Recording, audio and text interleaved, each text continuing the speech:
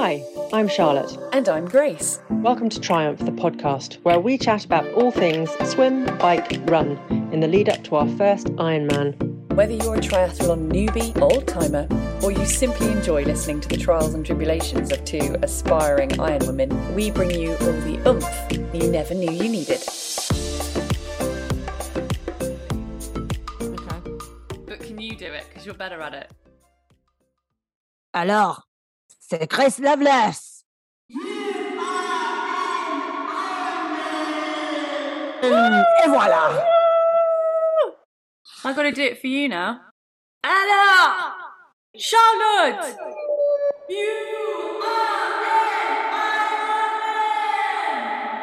I think I nailed that one. I'd go wild. Yeah, it was good. That was good. Hi, everybody! Hi. Because I know when we started this podcast, we were a little bit self-deprecating. Like, no one will really listen. But we have quite a few. 12 listeners. Yes. 6 of them aren't in Grace's family.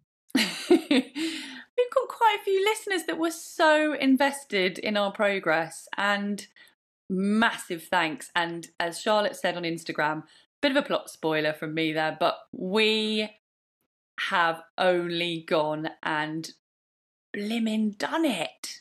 Yes, I'm glad you didn't say smashed it, because I think it smashed me. I hope that everyone is buckled up for a just under 16-hour podcast while we relive I thought we should go through every single minute. every moment of our Ironman. How are we going to do this? I think we should cut to the business end straight away. Grace, congratulations. You beat me. I genuinely could not be more proud and more full of absolute admiration for you. And you did it in the only way you know how, which was just by pacing yourself. Something you have been telling me to do for about 2 years. And have I listened? Not a lot. Did I do it? No. Set off on the marathon at about a 6.5 minute sprint pace. Found myself hallucinating in the third lap. We'll come back to that later, but congratulations, my dear friend. You did so well. I'm so proud of you. And I know no one will believe me, but I'm genuinely pleased for you. Mainly because if you hadn't beaten me, that would mean that you felt worse than me, and I wouldn't want anyone ever to feel worse than I did. Well, that is a reason, I think, to keep people listening to the end of the episode. Yeah. Find out just how dreadful you felt. Thank you so much. And I think, like I said in that tricky episode that we recorded where we discussed our feelings around competition and each other's success, I did say it wasn't a driver to come in front of you at all. It would never detract from the achievement. But if I did, I'd be so flippin' impressed with myself because I hold you in such high regard. And that's how I feel about it. I'm like, oh, that's very kind of you. God. And I'd just like to say, if anyone didn't know the results and logged on to the professional photograph website and had to put a bet on which of us had come in first based on our pictures, hands down they would pick you. You look like the consummate athlete. I look like an absolute loony. I'm generally eating, you know, in Ocean's 11 where Brad Pitt is eating everything. Constantly eating.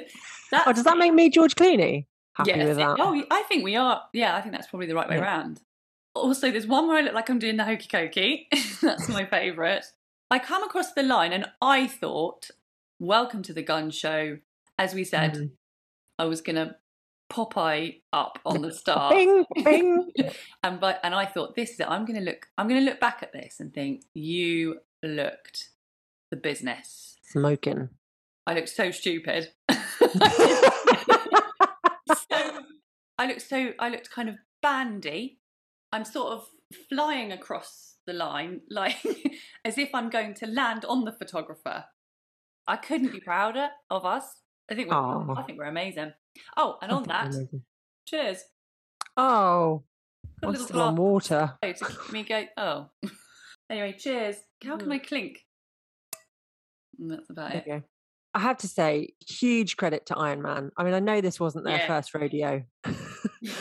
They're onto something here. Yeah, I mean, you described it when we were going to registration, I think, as being organised chaos, but I think the chaos was all us and the organisation was all them. Because actually, I can't fault them. I think it was absolutely superbly done, especially when you're dealing with people who have parked their brains somewhere else. I left work on Thursday and left my laptop charger in court. Never done that before. I left all sorts of things in places I shouldn't have done. I just didn't. I had to keep checking that I'd like lock the front door and stuff because I just didn't trust myself that my brain was functioning properly. That was just in the lead up. So that's what Ironman are dealing with, because all athletes must be a bit like that. And it couldn't have been better. Like every time I was kind of looking around a little bit lost, someone was there going, Madame, qu'est-ce que tu cherches? Je voudrais. And then practicing my best A-level French, actually. I had to give huge credit to them. If anyone's thinking about doing an Ironman and they're like, oh, I don't know about doing such a big competition, you can put yourself in the hands of the Ironman organisation. It's excellent, I would say. And it is a significant outlay. It is a cost, and there'll be lots of people out there who'd say, well, I'd love to do it, but I just don't have that money lying around. And I totally understand that. If you do decide to do it, though, I think you get your money's worth. Yeah, I agree. Yeah, absolutely. And I mean, part of it is just French organisation, I think, which was superb. Cheers to that. So I'm just going to cheers everything that you think is good and get progressively more drunk, and you carry on. Okay. So one of the things I remember reading in the race pack, I mean, they do really cover everything, and I do recommend to everybody that as soon as that race pack comes out, do read it. Don't leave it to the last minute and read it on the train on the way there. Also, don't spend, 15 minutes on that train journey colouring in and adapting the picture on the front. The funny thing about that was that my train carriage, I was in a little kind of couchette thing, but without beds, like a kind of 6-seater thing on the SNCF train. And I think everyone else in my carriage was also doing the Ironman. And so they were all got their Ironman bags and their tats. They were all men. And I was sat there in the corner colouring in my race pack. Anyway, one of the things it said, and you didn't see the rest of it, I put comments on lots of it because it was just cheering me up. And there was one thing where it kept saying, if you lose your race chip, you can get it back over here. And your race chip, for anyone who's never done any kind of event like this, is a little chip, not a fruit. Yeah, there's your joke. Sorry, I needed to let you get that in. It's a little chip that you attach around your ankle, and as you go over certain markers, it registers you, and so they can monitor you throughout the course, which is great for anybody watching and tracking you, but it also means that they can officially say that you've done the whole distance. Also safety. Safety. They'll know where because I think if they see that you've stopped for quite a while, they'll probably send someone out to try and find you. Anyway, in the race pack, it says, if you lose your race chip, you can go and get a new one here. And I remember reading it just thinking, what kind of idiot loses their chip? I think we all know what's coming, don't we? On the morning of when we get there, is it fair to say it was pitch black? It was dark. Dark. It was when we arrived. Pitch black. And you go back and you're reacquainted with your bike that you left the night before, and you're packing up your bike, says it's ready to go. So you're putting your water bottles on and stuff, and you're putting on your wetsuit. And when do you put your wetsuit on is a big decision because you want to go to the toilet. Anyway, so I put my wetsuit on, but I couldn't get it on over my chip. So I took my chip off to put my wetsuit on, and then that was the end of that chip. Until I had even said to you, which must have been after you lost it, I even looked at the tent for lost timing chips. Yeah. And I said to you then, I mean, if you lose timing chip between getting it yesterday evening and arriving here at 5 o'clock this morning, give it up to go home. And what an idiot. You went, yeah. We just met this lovely woman who was giving us all kinds of tips about the bike course. We're chatting away to her, Valerie, remember her? Yeah, and then it was just, we're in the queue to go to swim, and I realised I hadn't got my chip, so I just went, I've got to go, just ran off, just left you. Let's go back a bit. So one thing I wanted to address quite early on is that, Grace, I think you owe the 70.3ers a big apology, because if they listened to the podcast, some of them might not have turned up on Saturday for their 70.3 race because you were convinced that the 70.3 was going after us on the Sunday. I know. I listened to that. Do you want to today. apologise to everyone? I'm so sorry to the 70.3ers. I listened to it and the confidence with which I said it as well. I was like, yeah, nope, that's what it says. But in fairness to me, if you read the schedule, randomly on the Sunday at 3 p.m, it says 70.3 race start. So I've got no idea why it says that. It had another impact on last week's episode. We couldn't do a recce of the bike course on the Saturday because it was indeed closed off for the 70.3. I'm quite glad we didn't, though. I think if I'd known how long it was. Yeah, me too. Absolutely. But I just wanted people to know. Also, when would we have had time? I don't know. Because we spent 2 days going backwards and forwards across a bridge, showing people QR codes, picking things up, putting them in bags, taking them out of bags, putting them in other bags, taking them out of those bags, putting them in other bags, checking that we'd both got things in the same bags. And then we had like a chain gang of like you saying to Nobby, I'm putting this sticker on this bag here, is that right? And him saying yes, and then me saying, Grace, I'm putting this sticker on this bag here, is that right? And you saying yes. And there was also the all-day Ironman pasta buffet, which we needed to stay on top of. So there was just quite a lot to do. And Nobby was, he was fully on board with that, wasn't he? He did very well at the buffet. he should be exceptional, an Ironman, given what he ate. So I just wanted to quickly cover off the night before, because I like to put what I'm going to call my success down to, what can we call it? Pedantry. That's brilliant. Yes. Absolute pedantry and slavery to planning, scheduling, preparing, researching, reading, and the antithesis of me.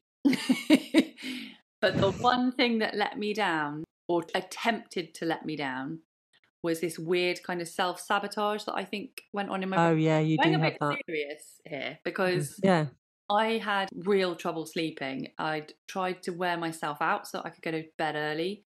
We'd eaten quite early, so my food should have been digested. I managed to avoid the highly caffeinated Coke that I was about to consume at 7 o'clock at night, thanks to Charlotte saying, really? And me going, but then she ordered herself an Aperol Spritz.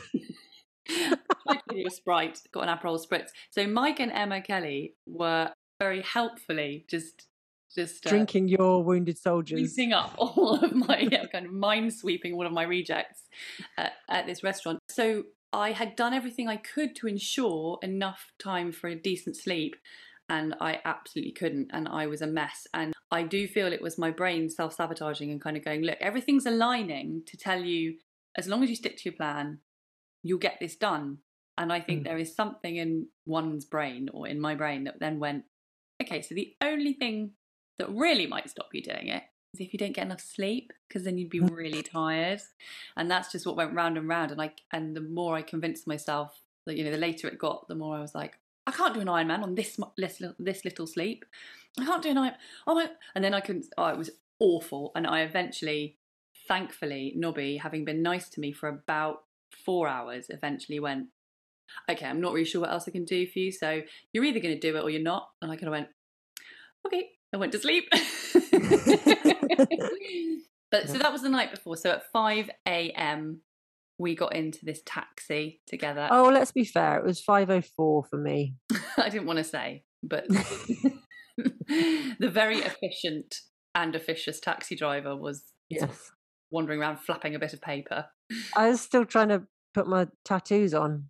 It was that moment that I was particularly grateful for you being there, and I just thought, I am so glad we're doing this together, because going to the start I do get nervous. And you already had your earplugs in, didn't you?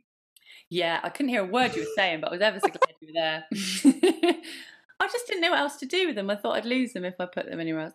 No, but I was truly, truly glad, because I thought, especially in a strange country doing something so monumental, I really benefited from our friendship and our experience of doing events together and turning up at start lines. And it did bring some of those rowing days back, where we're both getting into the zone, but we also are in each other's presence. It was. Yeah. And I got to the point, I forget that this happens to me in just before a big event. I lose the ability to make any decisions about anything. Yeah. So there's stuff like, should I go to the toilet now? And you were saying, or do you need to go? I don't know. But do you think I should go now? Or do you think I should wait? I don't know. Should I put my wetsuit on now or should I put my wetsuit on later? And what will I do with my hat and my goggles? Where will I put them? And you were on top of, all of a sudden you were like this, totally, like, I don't know whether you'd prepped all this as well, but you knew where to put stuff, where to go, what to do. And I was like, and then they started sort of progressing to the start line. And I was thinking, well, I don't need to worry for another half an hour because I'm not going to be going for ages. And you were like, well, no, let's go through to the starting area. I was like, why would we do that? That means we'll have to start. And you just became like super organized. Like, I know what we're doing. Just follow me. I've got this. Which is actually, I think, if it's fair to say, somewhat rare in our friendship, because I tend to be the one kind of going, I've got this. Follow me. I do think that was one of my strengths, and I think that I quite like to offer a service. So I'd like to offer coaching for people doing an Ironman, especially for the first time. No, I can't help you actually swim better, faster. No. I can't help you cycle better or faster, and I can't help you run better or faster. But I can give you like logistical and strategic coaching. Yeah, tell you everything you need to know. I really felt on top of that. Oh, also correction. Didn't go for Wonder Woman hair with the Invisibands. Oh, people will be so disappointed. Started to do it on the night before. I put one Invisiband in, I pulled it out and went to Nobby, not doing that. And so I just went for a French plait, which I then did for you as well. So we were... You did, it was very nice. Thank you for that. Yeah, they were pretty. So we've gone into the swim start. Also, just for people, the atmosphere was like we'd been in an all-night rave in Ibiza. Yes. And found ourselves... Like zombies. You're on the beach afterwards. Yeah. Like, you're still buzzing because you've probably got some Red Bull in your system, but you are also quite tired. And they're playing like proper rave music as well. Like techno trance. And there's a man doing all the announcements like over the top. You will be an Ironman. Have a great day. Woo! And people like every so often just cheering. And it is a wetsuit authorized swim. Right. The swim.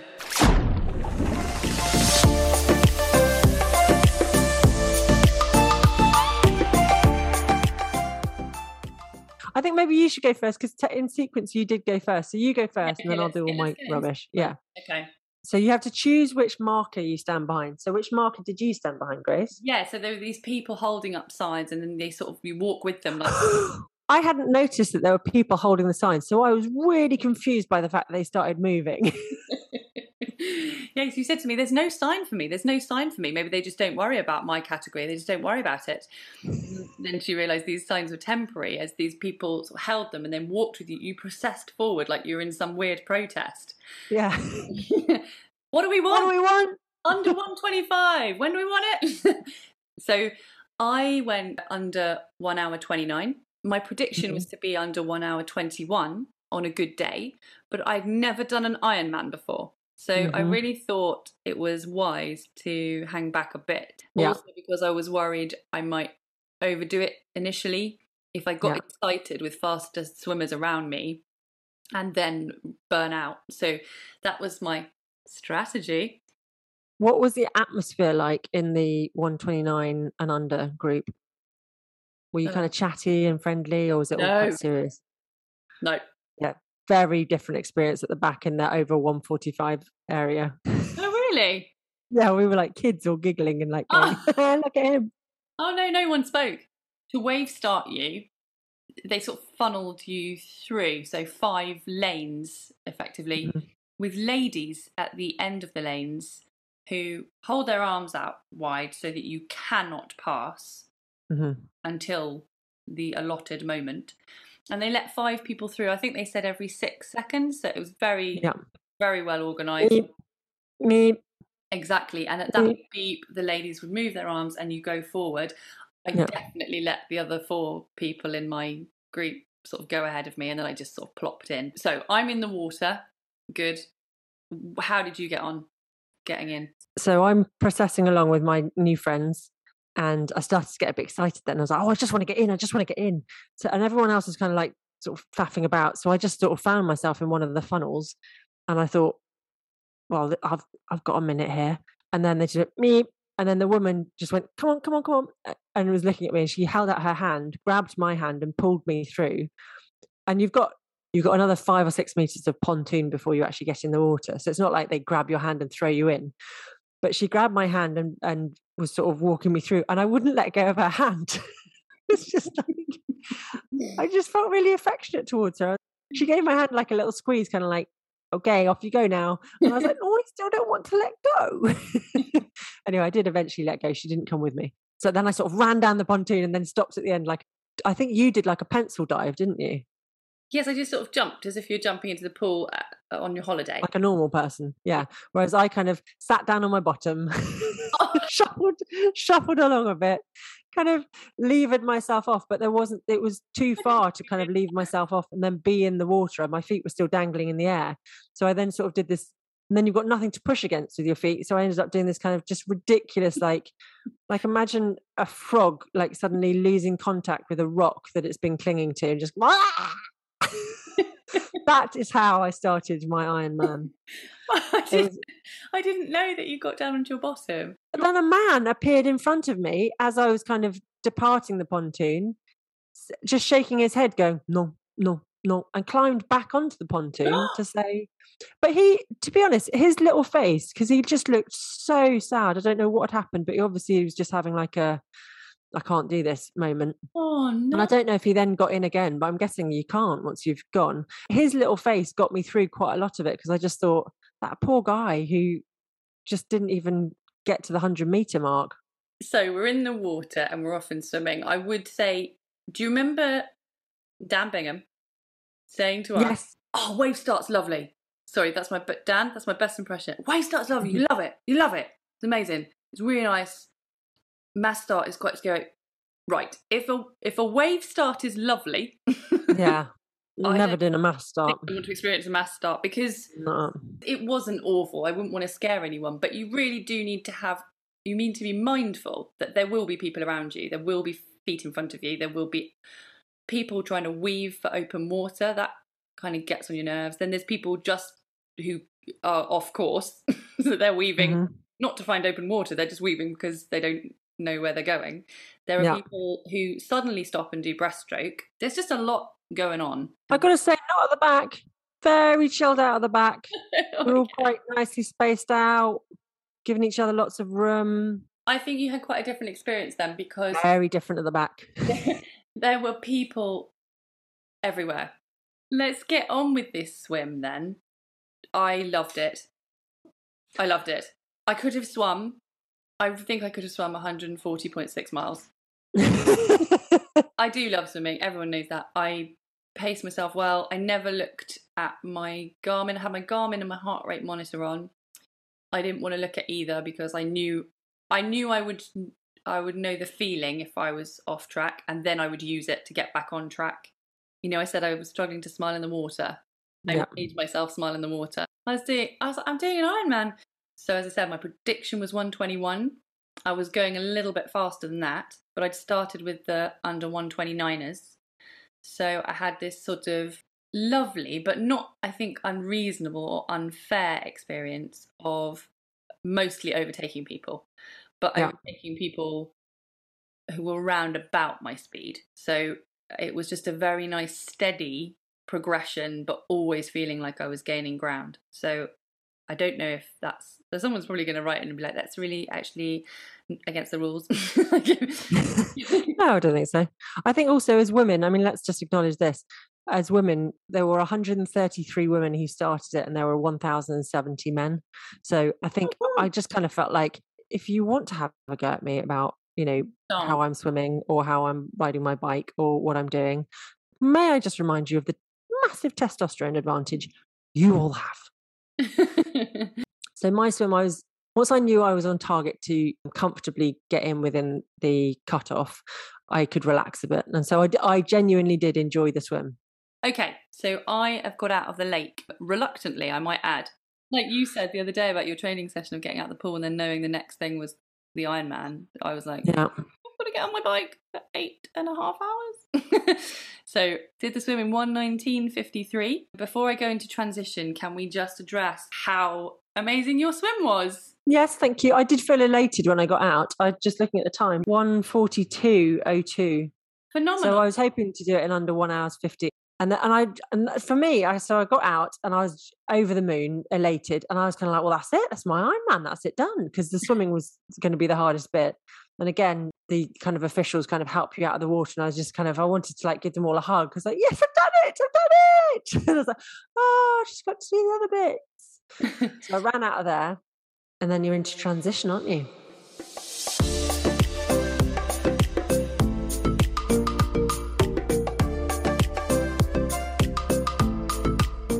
I took 6 minutes 13. Well, that was quite nippy, wasn't it? Yeah, I planned for 10 minutes. Someone told me this, and I can't remember if it was you or Nobby. It's all a bit of a blur. Someone told me you were drying your feet for quite a while. You're drying between your toes. Yeah, I was. I just got an image of you like polishing between every single toe. Well, I was just like, don't rush it now. Like, so I had a hot cross bun. I had a full bottle of Coke, dried between my toes. I put my swim hat away nicely. I put my wetsuit away. So we're on the bikes.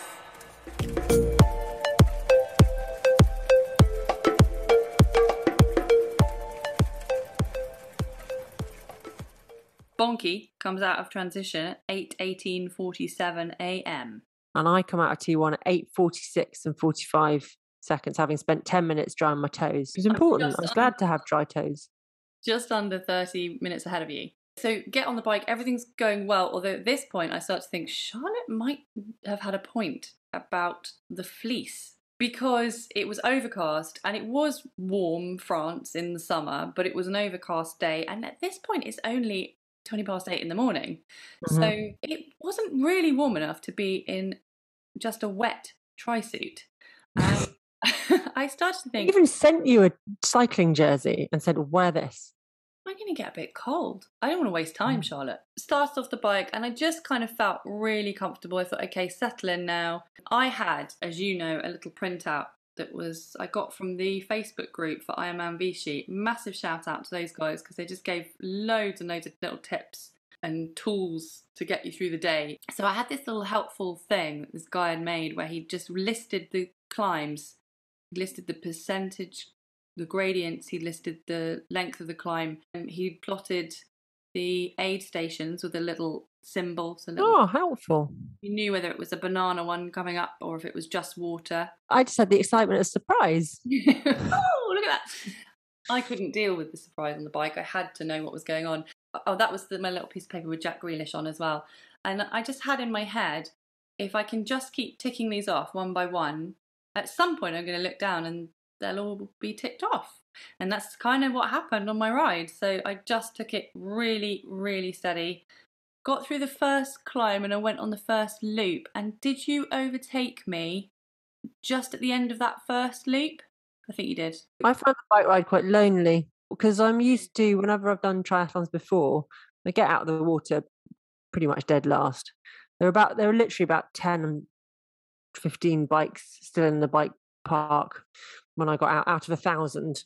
And I was just kind of thinking, right, well, I'll just start picking people off, and I'll just, but of course, most of them are men behind me. So they just go zooming past. I was like, oh my God, I think I might actually be dead last now. I found it quite tough, like mentally, just to be kind of like, keep going.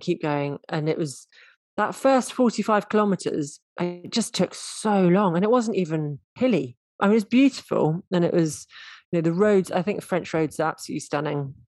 Because I come out the swim quite well, I had a long period of time that was quite interesting, because there were loads of people going past me, mostly men. Mm.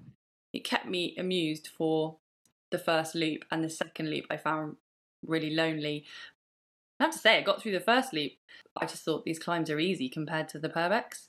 Yeah, they were. Well, yeah, they were. And the downhills were absolutely... The downhills, I was hitting 55 k's an hour at one point. Because they're closed roads, and I knew there weren't that many cyclists around. I could just absolutely fly down them until it started to rain. Then I got a bit scared about maybe skidding off the road. So a lovely moment just before you overtook me.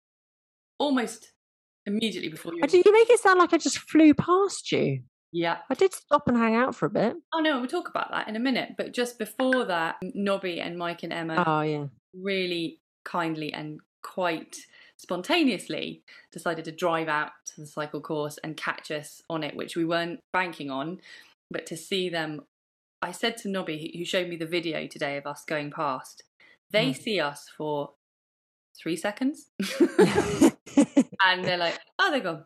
I said, the effects of that last 20 to 30 minutes. Yeah, definitely. Oh, it was so lovely. And then talking about it with you, but also thinking about it again and kind of going, oh, yeah, they were there. And I wonder what they'll do now. It keeps me amused for 30 minutes. Yeah. We should say something about the spectators generally, because there were bits of the course where they were just lining the course as if you're doing the Tour de France and just bang cowbells and shouting and yelling and cheering, and it was so lovely, really egging us on. I cannot thank them enough. I would literally not have been able to do it without them.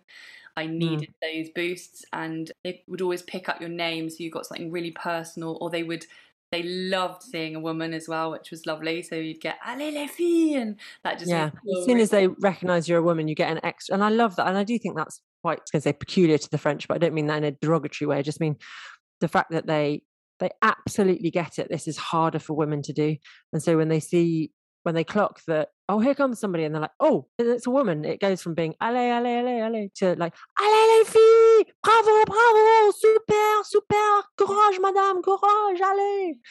My biggest worry was that when I caught up to you, you were going to be in a bit of a state, or it's going to be something up, or, but you were so positive and so on it. And you, like you say, you had your strategy and you stuck to it and it was working for you. And so I actually felt fine about leaving you, because my intention was to catch you and then cycle with you, but you didn't need me to. I knew it was going to happen. It was such a boost to see you. Actually, if I'm honest, you put me off my schedule.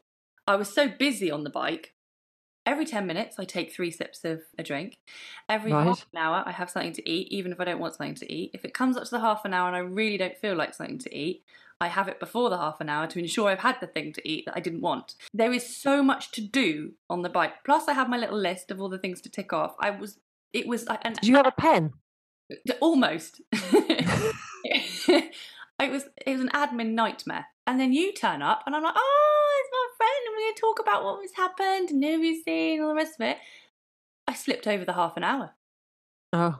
For goodness sakes. So what happened then was I shoved a Trek bar into my face as quickly as I could once I'd remembered. Oh, yeah.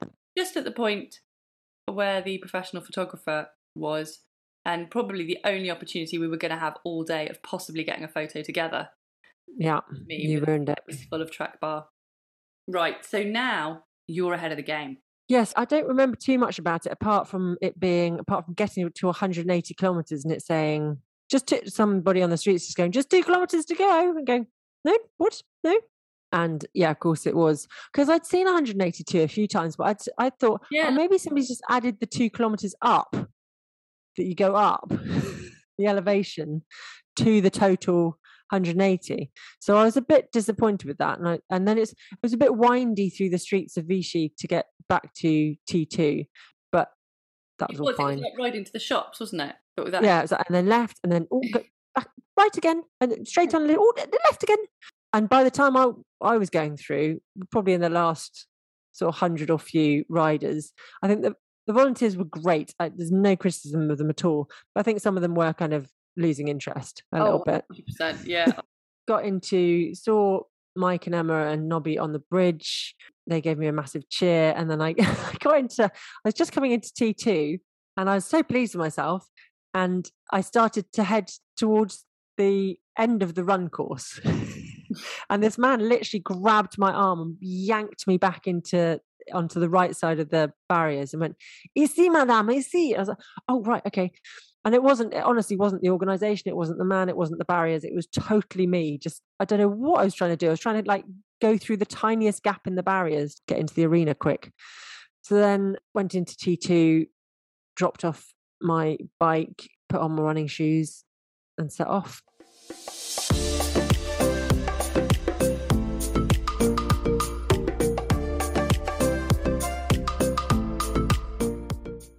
So at this point, let's just do a time check then, because what we've got here is made up quite a lot of time. Oh, okay. So I got off the bike at 4:32:39. Yes, you did. I got off the bike at 4:51 p.m. with 56 seconds. Yeah. That's 4:52 p.m. You're nearly 20 minutes behind me now. Yes. So you've made up that half an hour and you've added 20 minutes. So that is some good going. Thank you very much. So how long did the bike take you in total? 8 hours, 33. So I was 7:45:54. So this is great. So Charlotte's going great. She gets into T2. There's not really a lot to say about T2. No. Except I had a loo stop, if that's of interest to anybody. I had lots of loose stops. I'm not going to talk about them. I think it's worth just a very brief mention of the toilet, just because I'd like to say that I held it for the entire bike ride. Oh, well done. If that was wise. Didn't go once in 8 hours and 30 whatever minutes. Moving on. So you started your run, Charlotte. How were you feeling?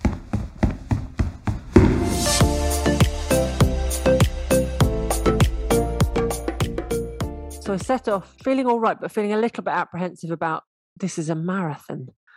And I haven't even got any sweets with me. I've just literally got what I can pick up at the station. It's all a bit of a blur, but I think I'd put into my top, which had 2 little pockets in it, I'd put 2 Noon tablets in a little plastic bag. I got a lip balm. Anyway, so the mints, the free mints that you got at the hotel. Yeah. I packed them as a last minute thing because I thought I might want something. Might want a breath freshener on the way around. They were nice, those mints. They were quite chalky. Nobby was a fan. I just thought, well, I'll just sip at the Coca-Cola that we get given and I'll have water. And I didn't want to try any of the energy drinks because I thought I'm not used to having them and I didn't want to eat any more food. I was just so sick of bananas and sweet energy drinks and sweet energy food. And I couldn't fathom eating anything more. And that was my big error. So I set off quite fast on the run. I was feeling quite good. Decided not to look at my watch because I thought when I look at my watch, it'll tell me that I'm not going as fast as I want to be going. And then I'll speed up and it will just be a mess. So I'll just go at what feels like a comfortable pace and just stick with that. Anyway, lap 2, that strategy was still just about working for me. And lap you were 3, going some because Nobby had a WhatsApp group with a lot of people who listen to this, but also some other friends and family. Just the support has been immense in that respect. So just a shout out to all of them. I was crying with laughter and emotion and everything, reading all those messages. It was just so lovely. People would, I think because it was a Sunday as well, people were probably a little bit bored and like, oh, let's watch what Charlotte and Grace are up to. Yeah. And they said you were absolutely pounding it in that first lap. And they were like, wow. I didn't feel like it was. I felt like I was trundling along at a snail's pace, but apparently I was looking at my stats now, I was going quite fast for me, especially at the end of quite a long day. Yeah, lap 3 was when it really kicked in. And I started hallucinating a little bit. I started to think, if I just shut one of my eyes for a little bit, and I had a little sleep whilst I was running and I had that kind of like my knee went. And I was like, oh God, no, keep your eyes open, Charlotte. Definitely keep your eyes open. When I saw you, you were delirious. Was I? Well, at first I thought, she is so pleased to see me. I said, it's my buddy. Yeah, you did. And that's good then, because then as you ran off, I thought, I was pleased to see you. Bonking. And you threw your arms. No, I was. You threw them round me. You'd have been on lap 3. Is that what you're saying? Yeah, I think so. I think so. Said, is this your last lap? Assuming it was. I assumed you just absolutely nailed the run and you went. Smashed it, yeah. No! I've got another one to do! And I went, oh, same. And that's when it started to occur to me that actually, because of the way I'd seen you on this loop, I thought she's not that far ahead of me. It didn't, absolutely, and this is no word of a lie. I just wouldn't lie about this, I would tell you, but it genuinely didn't make me think, if I speed up, because as you know, being a zone 2... You stuck to your pace all the way around. Nothing was taking me out of zone 2. Well, nothing took me into zone 2 according to my watch. I was in zone 1 for most of it, dead for some of the rest of it. I don't think it even registered the heart rate. Can we just discuss the pros and cons of running through the finishing chute? Oh yeah. So you go into the arena you pretty much go into transition 2, run out of it within less than a kilometre. you're in the arena where everyone else is celebrating. Well, not everyone else, but where all the crowds are cheering and yelling for the "You are an Iron Man" bit. But you have to go in it, and it's like an airport queue. You do a kind of ziggy zaggy sort of idiots bit. Like, this is not my final lap. I've still got 4 to go. Well, so you get to experience the like "You are an Iron Man" thing, but then you come back out again going, "No, yeah, I'm not." Go back out through the crowds of people who are also lining that bit, who'd been saying, "Yeah, go Charlotte," and you're like, "Oh, Charlotte again." So on the 3rd lap, when you do that, that's probably the worst, because, or it was for me, because then a real sort of glut of people were finishing. So they were sprinting through, and people were going, "Ouais, c'est fini, la dernière," what do they call it? The dernier tour? Their last tour. Dernier tour. And they go, "C'est fini," and you go, "No." And they go, "Oh." And nevertheless, the crowds, I found, still gave me a boost. It gave me something massively to think about. And I would just look at my watch, and instantly I'm 20 seconds per K up. So that was great. But straight after that was 3 kilometers of nothing. It was beautiful. It was so serene by that lake. It was absolutely stunning, picturesque. I got to see the sunset, and I got to see the moon come up. Sunrise. I nearly got to see the next day.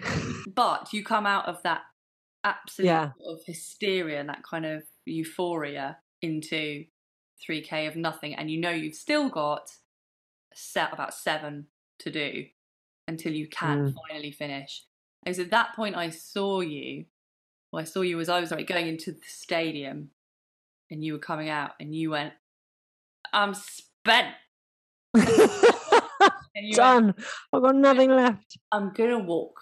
It was like meeting someone in a bar when I did feel drunk. They've gone out a couple of hours before you, and you've joined them because you've been at some other do, and you've come along and you've gone, "Hi," and they've gone, "Hello." I've had a bit to drink. Yeah. And my problem was I hadn't had enough to drink. That was my problem. You said, "I'm gonna walk. Catch me up." I think what I said was, "Let's walk together." But you weren't up for that. Oh, did you? I didn't. Something. Catch me up and we'll walk together. Something psychologically, I didn't hear that. I barely moved a second either side of my designated pace at this point for about 30 kilometres. I ranged from 6:30 to 12:30. Was my rate. But can we talk about, so many people walking, walk-run strategy. Oh, yeah. Was an absolute, it was a strategy for at least half of the people, I would say. I'm not sure it was a strategy. I think it was a strategy enforced upon some of us. I don't know. No, I think a lot of people who'd done it before knew that that's what they were going to do. There was a lot of walk running going on. So nothing to be ashamed of. And like Dan said, he'd done it before, and it's part of the process.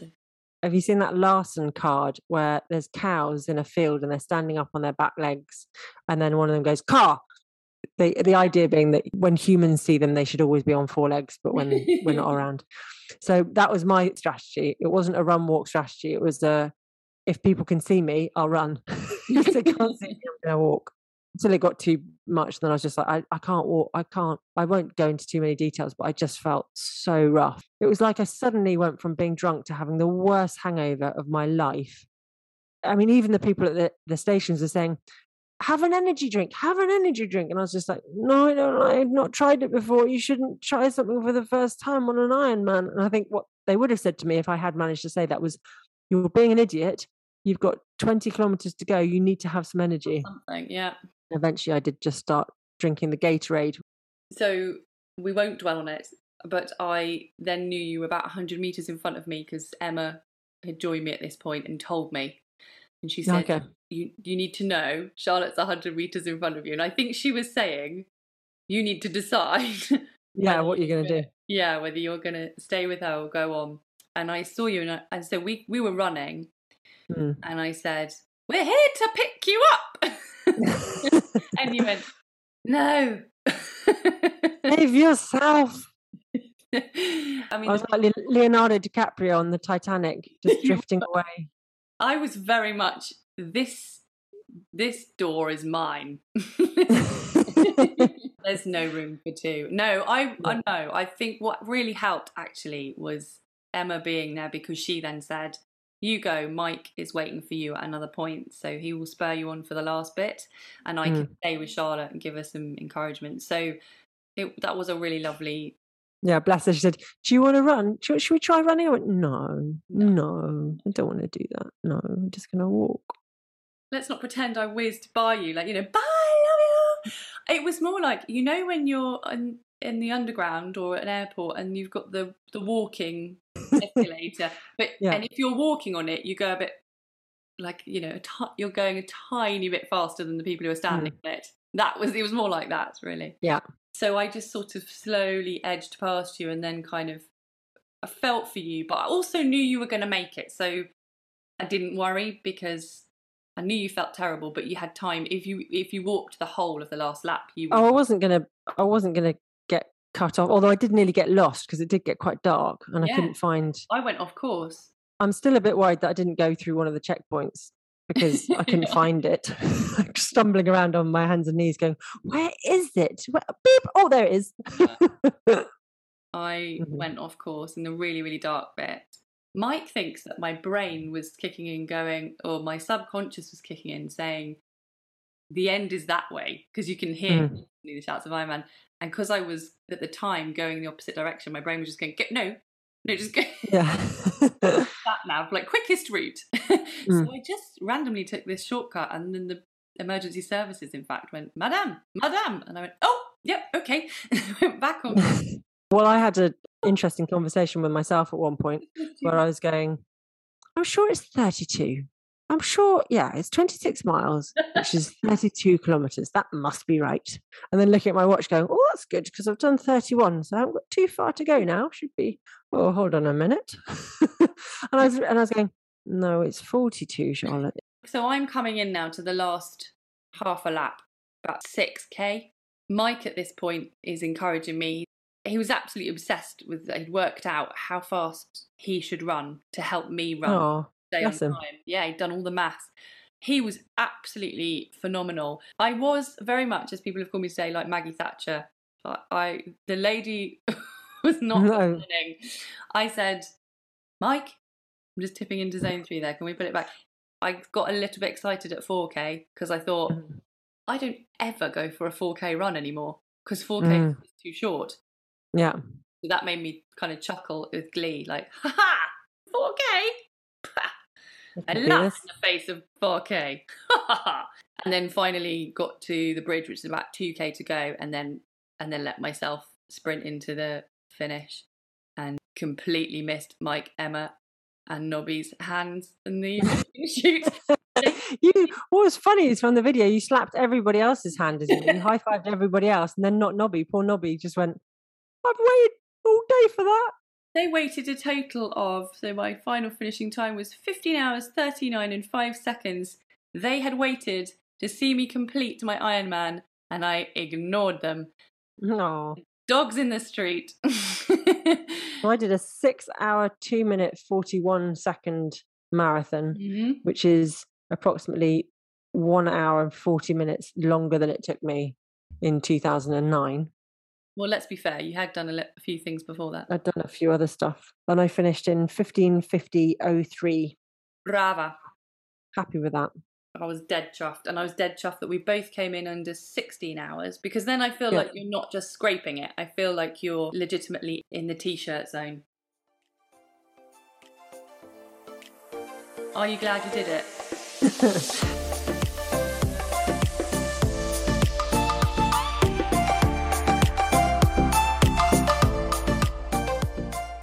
Too big a question. I'm glad for all the things that went with it, the training and all the health and mental health benefits that go with exercise, learning to swim, which I never would have done had I not signed up for this, the experience of it.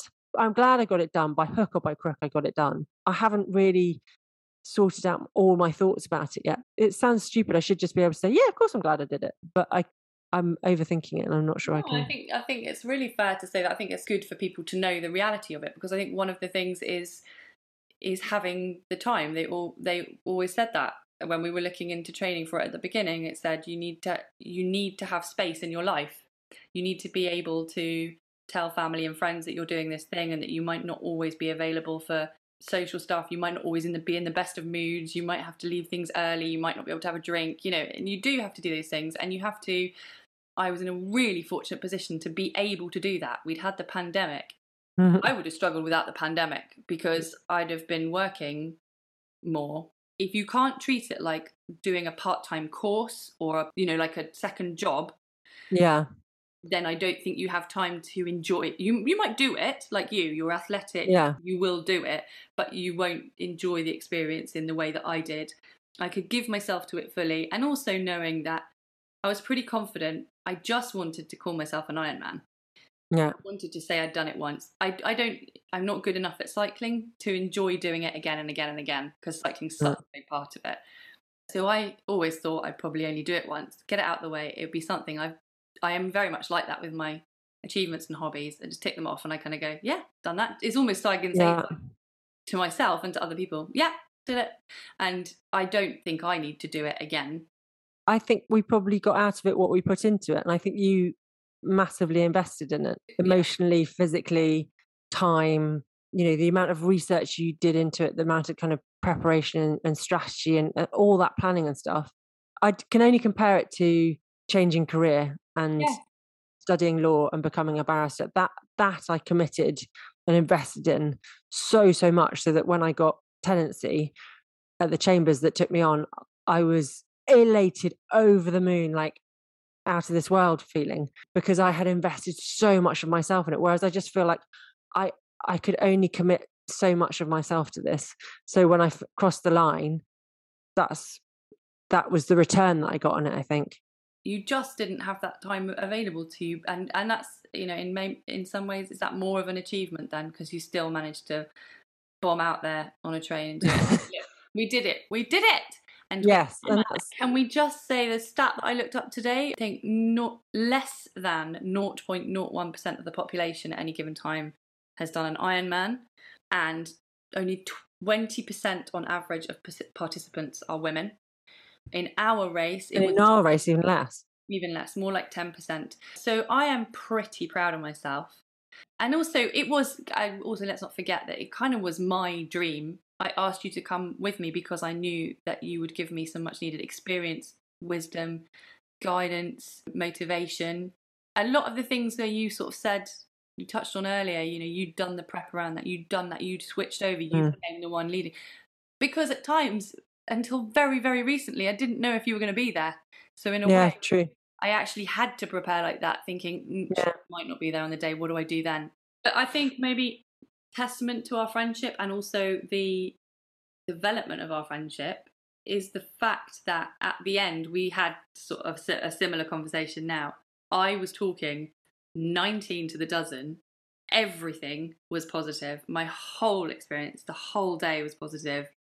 I'd achieved my dream. Oh my goodness, over the moon. This and that, and then this guy came up to me, and I was talking like that for about 45 minutes to an hour while we headed back to the hotel with our supporters. And you were being honest and true to yourself. And I can't remember what I said. I was talking to Nobby. I can't remember what I said. Poor boy had to listen to so much rubbish. Well, I'm going to say that your experience of it, your reaction to it, absolutely didn't detract from mine. Good. I understood what you were saying. I felt for everything you were saying, and I hope the same for you. I hope that me going and blah blah blah blah blah blah blah. No, God, if you'd crossed the line miserable, I'd have been like, oh, for goodness sake, Grace, why did we do this then? Your joy was wonderful. I thoroughly enjoyed you being cheerful and you being healthy and safe and well and all the rest of it. That was like, okay, good. I can bank that. Now I can get on with feeling grumpy. Yeah. So just to finish this off then, for everyone listening, thank you so much for your support. I have tried to cover off all the individuals I need to thank and all the organisations I want to thank in my Instagram post. I'm not going to go over that again, but suffice to say, it was a dream of mine. I am over the moon to be an Ironman. Charlotte's experience is slightly different because she came along with me for the ride to get me through it in a way. So thank you for listening, because I've really enjoyed doing the podcast. That's been really. And thank you to Redmond Bacon as well for putting our podcasts together and producing them for us. Yeah. And if anybody wants his details, if they're interested in doing a podcast, can't recommend him highly enough. So do ask us and we'll send you on his details. Or I'm sure if you just Google Redmond Bacon, you can probably find him. He's been fab and really flexible around some of our episodes, which towards the end were a little bit erratic in terms of timing and content. We do actually have tentative plans to return in some form, but we'll try something else and we'll definitely give it some oomph. So we'll keep the name. But we're going to take a little break for a while. You need it. We need it. I need to reassess my life. We'll figure it out, but we'll probably still be contactable via Instagram, and we'll still have our email, which is triumphpodcast@gmail.com. So that's it. Well done, Grace. Bravissima, Charlotte. All right, love you. Love you too.